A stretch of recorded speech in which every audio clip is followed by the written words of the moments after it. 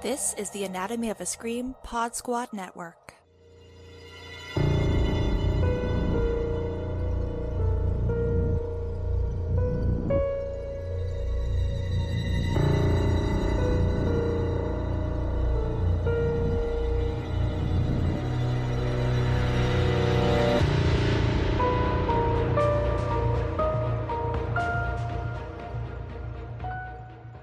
Welcome back to the Alter Tapes, part of the Anatomy of a Scream Pod Squad. I'm Jamie Howard, part of Bloody Broads Pod, aka at Glitter Burrito on Twitter. And I am Sheree Bohannon. I am also a Blurty Massacre member, and I am also a co-host on A Nightmare on Fear Street. You can find me at Miss Sheree on most of the things, or all the things. I don't know anymore. Including TikTok that you should follow her on because she's very funny. If you give a bitch a wig, she can eat for days. Switch my wig, make him feel like he's cheating. Yes, Megan. It's a whole tour of wigs, and we love it here. But today we're covering the 2015 short that I guess just got re-released, on Alter Tapes, Deathly by Mike Williamson, written and directed. It stars Kathleen Wilhoit, Christina Elizabeth Smith, and the one and only Alan Ruck alongside Mickey Keating. So I only know Alan. I don't know the others. I'm sorry. I know Kathleen because of Gilmore Girls. She was Jess's mom. Oh. And she was also in Witchboard. So we love to see range. You just blew my mind a little. She was the I'm glad. psychic. She was the Yes, psychic.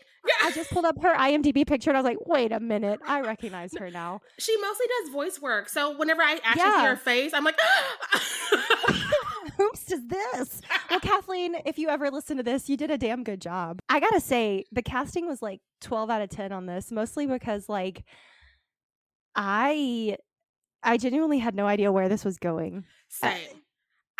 I was here for the vibe because it was giving like Tales from the Crypt. But Yes. also, it took a minute. I'm not going to lie. Like I was telling you before we started recording, if I could use words. Before we started recording, I was like, I might have made a mistake because it's giving vibes, but like, I don't know what's happening. And then he said, Filet-O bish. And I was like, we are in the right short. He said, Happy Friday. Gotta get down on Friday. I just remember getting the text from you and being like, I don't know.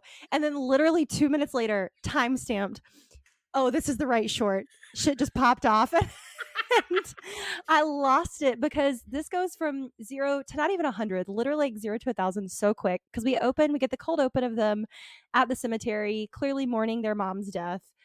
And at first you feel so bad for Richard, played by Alan Ruck. You're like, oh my God, he just lost his wife and his kids want him to come stay with them for the night. And he's like, no, I need to be alone in my own space. And I was like, oh, this is so sad. And then immediately, as soon as he gets home, he starts hallucinating about his dead wife. He's a gigantic asshole too. Listen, I was like, Alan, I've never seen this from you because I'm used to him being like in Ferris Bueller. I mean, Yes. he is one of the Roy kids in Succession right now, but like, Right. he's not the worst of the four. Well, we found that out last night as of this recording. Yeah. Can we also just talk about how we're watching this? And they are wrapping up for a very special funeral this week of recording this. So Yes, we're seeing they you at two are. different funerals. 2 Successions and a funeral. 2 Alan Rucks and a funeral. That's what it is. They're like, keep Subtitle. that blazer. I was not prepared for her to be a real entity, I will say. Like, again, I thought he was just going to hallucinate about her. And I was not prepared at all for him to be the problem. Same, because again, it was giving Tales from the Crypt, so it could have gone anyway. And I was like, I don't know. Is it going to be like, oh, I miss my wife and I'm haunted by her spirit. I'm staying in this house to be close to her spirit. And it's like, no, you're going back because you wanted that bitch gone and you set her on fire and she's coming back to get revenge. And I could hear the Crypt Keeper in my head just cackling. And I was like, yes. And I hit play again. Yes. I also watched it twice. That's hilarious. Because I was like, wait a minute. She came out of that wheelchair looking like the marshmallow that you leave on the fire a little too long when you're making s'mores. So at first we get her And I genuinely think that one was just a dream because he falls asleep making soup, like the saddest pot of tomato soup you've ever seen. And it sets the fire alarm off, but he moves the ramp off the stairs because she's wheelchair bound. And she's like, "Can you help me? You know, I had an accident. I can't do this by myself." And he says, "I'm tired of changing diapers." Let me tell you something. Men are trash. A whole trash bag. A whole, and she's just sitting there smoking in her chair in her filth because like she won't help her What get is out she of gonna it, do? Yeah. right? And I'm just like, this is a very nice house. Why don't you just have a live-in person? A CNA, somebody. Like, Listen, what? right? Because I'm like, clearly you don't take care of your wife anymore. And so you should have somebody assist you so it doesn't get to that point where she's just sitting there being abused and neglected. But one of the things I love about this short is that when she comes back, they don't all of a sudden make it where she's like running after him and walking after him. Like for the most part, Yeah. she's like crawling or she's like got a hand coming out of a pot. That really scared me. That was a jump scare that absolutely worked. And I want to know how they did that because I'm assuming that they put her underneath the counter space and just made it look like her hand was coming out of the pot. But it was straight up Freddy Krueger in the bathtub. Like it was like swing. Right? She was like 5-finger discount, bitch. Get in here. And she's all like, she looks like a Hellboy, but as a woman, kind of. Another reason I live. Yes. No, but I am here for people. And again, this actor is not someone who uses a wheelchair, or at least not regularly. If she does now, because she's getting older, so I don't want to be all like she got her days or no. I don't know her. We don't have coffee, but like. I'm here for us having people who, when we express that they have a disability, they get to like continue having a disability. It's not like now you're superhuman because like nothing's wrong with people, and I think that that's ableist when people are just like, we did that, but now we're over it. I'm so glad you brought that up. Yeah, and it just also is a reminder that like sometimes the people you think you shouldn't be afraid of, or the people you think you can abuse, are the ones you be afraid of because. We are two tiny women who are always underestimated, and yet our words are sharper. As I say on a routine basis, if you want me to hurt your feelings, I'll hurt your feelings. Like, listen, I've always said I'm here to hurt feelings and change lives. And that's your ministry. It is. I'm laying tongues. Yeah. Slaying tongues. I do love that she gets to be disabled because she's not the villain in this story. No. But she was giving the original Enola in Crimson Peak when she comes out and she's all like red and gooey and, you know, beware Crimson Peak. She's the Bluebeard's wife, you know, and I love a good Bluebeard's wife story. Any variation, Rebecca Hall, or that's the actor. Rebecca. Sorry, she is an adaptation, but Rebecca, the story is based on Bluebeard. Anything like that, I just find really interesting, especially given like, you know, a man can remarry as many times as he wants, but like if a woman has had more than 2 husbands, they're like, oh, harlot. And on top of that, oftentimes, statistically speaking, and I'm happy to cite my sources if I can include them in the show notes, it is proven that on average, I think it was something like 40 to 60% of couples that break up when the wife is diagnosed with a disability or cancer or sort of a life-threatening illness, the divorces are initiated by the men. Yep. And it's something like 40 to 60% of the marriages end, which is wild. Like I can't imagine my partner being severely disabled, but enough to like, you know, she's still herself in this. Mm-hmm. And then being like, yeah, I'm going to let you sit in your own pee. That is, you don't do that to babies. Why would you do that to your grown wife? Listen, like, again, men are just trash. Like, they don't even wait for people to get sick anymore. I remember when Michelle Branch hit her husband and we like opened up the tapes and it's because he was out stepping out on her while she was at home with a newborn baby. Yes. Which, okay, we're Team Michelle on this podcast. Yeah. At least me and Sheree are. I was like, do you need bail money? I got you. Right. We will be there. We will be driving fast, faces past, and we will be homebound. We are there for you. All he wanted was to catch them hands. I think it speaks volumes that obviously this was written and directed by a man, but like even he was like, all right, this happens often enough that people can relate to it in a horror film. And Uh, I love that because my favorite subgenre of man is the man who's like, men are the problem. Um, correct. if you And can be our that favorite, self-aware. yes, and our favorite subgenre of horror is good for her. So When two rights make a right. I mean, everything from like the special effects to the pacing of this really blew me away. And I say that almost every short now. I mean, not every single one, but close, just because Alter has been really, really bringing the heat lately. But this one, I don't know what the budget was, but damn, those special effects. Like I said, when she pops her hand out of the pot, it scared me so bad. I was living. And I think it's also just because of like the camera angles and like the Yes. lenses. Like this felt like somebody was like, we're making a short, but it could have been a feature. And I was like, I would watch it. right? Right. Give me this, the new Beetlejuice. Like, give me this. Like, I am so torn on that. That is a whole other episode to talk about. listen. Yeah, no. I would love to see this as a feature, and I don't say that often because usually, and Joe and I have discussed this on the past couple episodes we've done together. Usually, I'm like, okay, this is enough. You know, the short did what it needed to do, but this, I want to see her just terrorize the shit out of him from the afterlife. Right?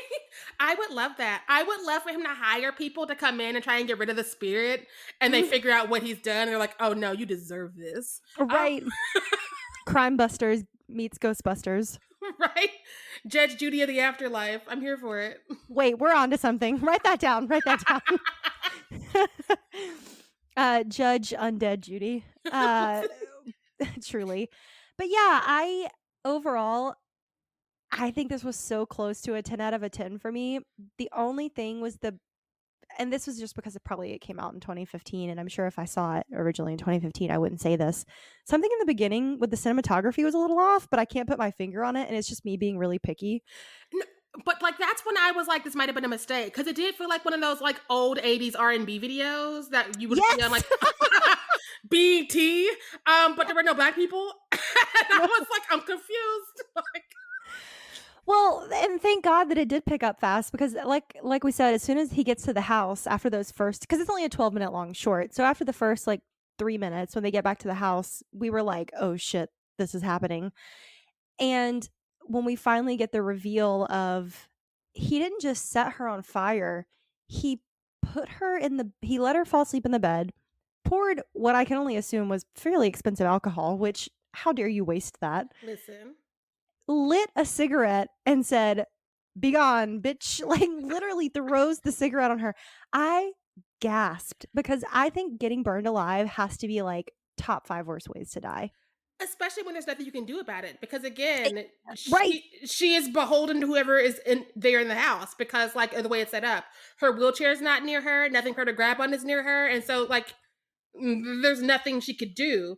And that is terrifying to me. Like I was internally screaming because I still sleep weirdly, but like there was definitely like a few decades, and by a few I mean a couple because I'm young, y'all. Where I know I was like you're talking like you're in your mid 40s to 50s, please. Now that I'm 85, but like when I would go to sleep, I didn't have the phrasing for sleep paralysis. I'd never been diagnosed, but I could hear things going on in the room and be aware of who was there, what they were doing, but I couldn't move.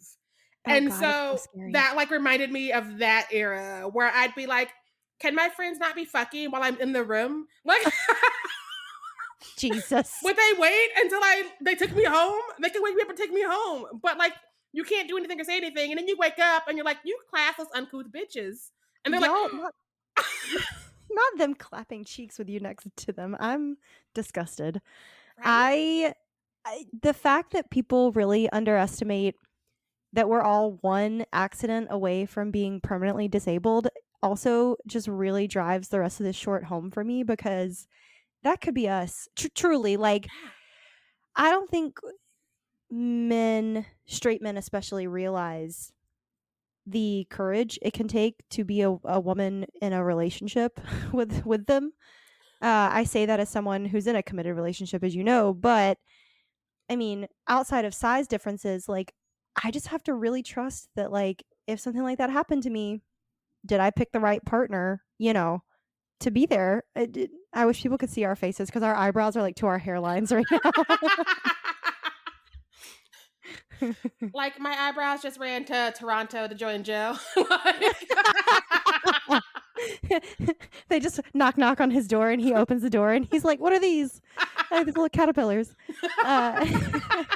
Not because yours look like that, but because, detached from your face. Mine are wispy. It's weird because, like, if you, like, pluck a single hair, it's gone. All of it's gone.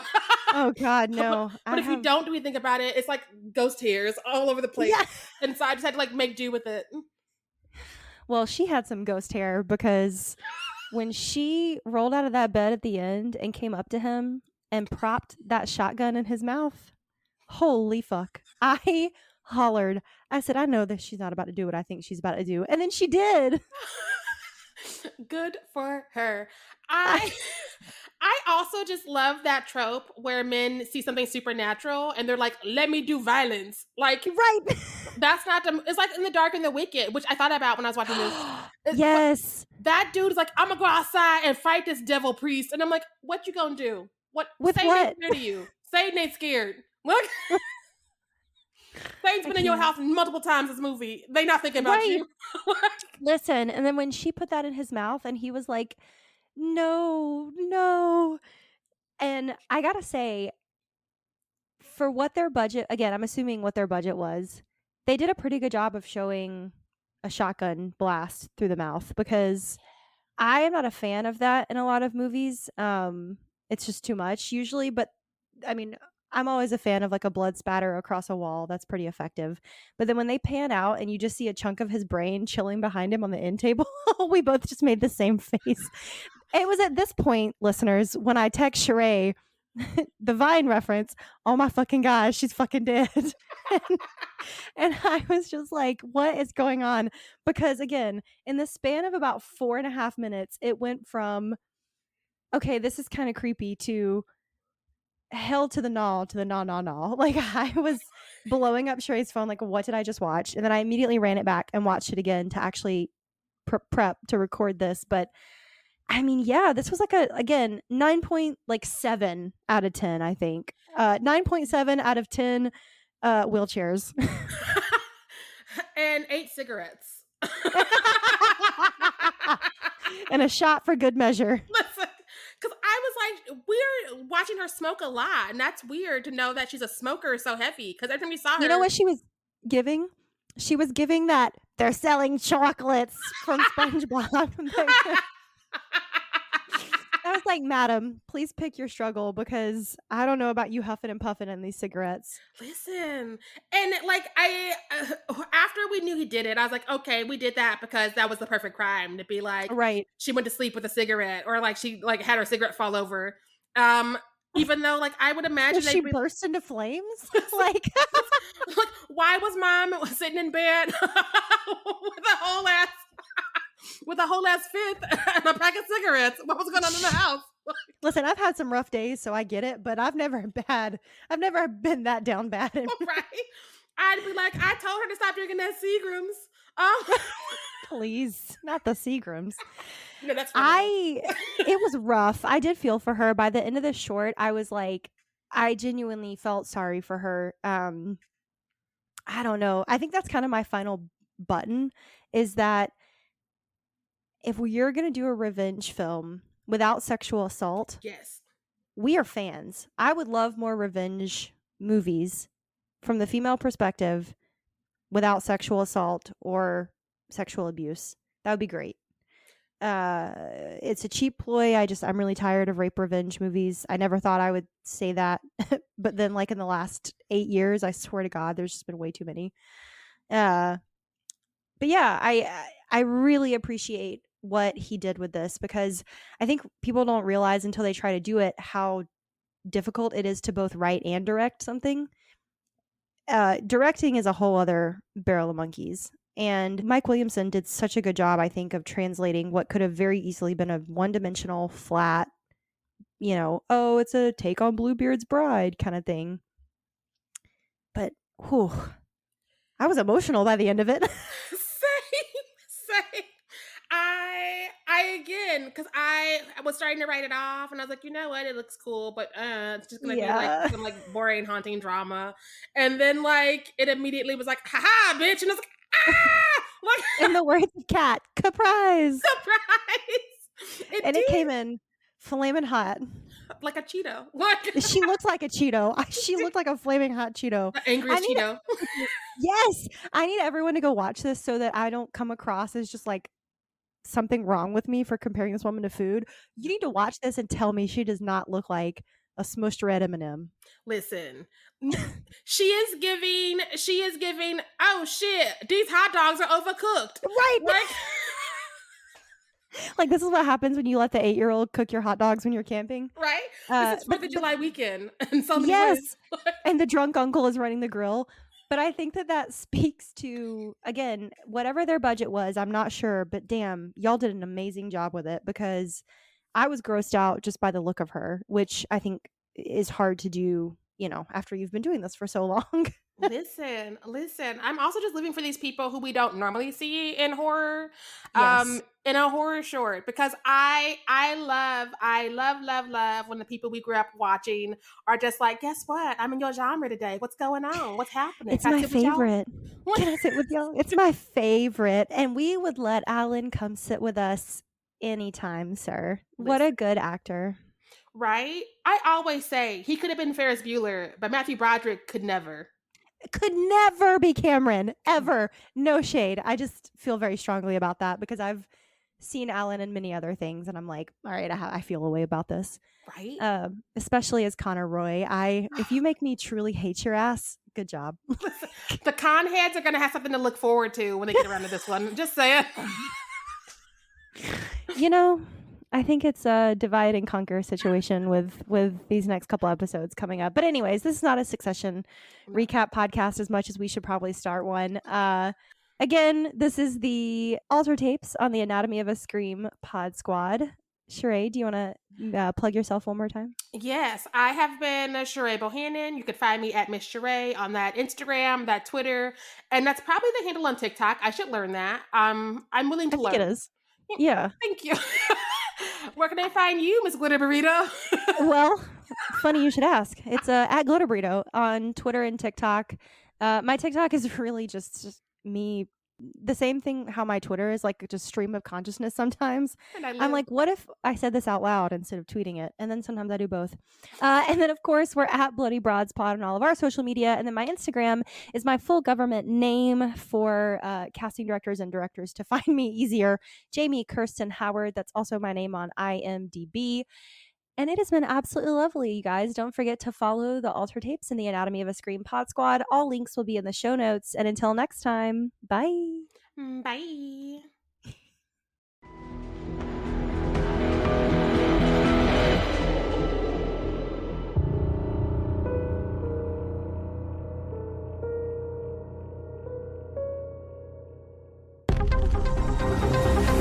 The Anatomy of a Scream Pod Squad.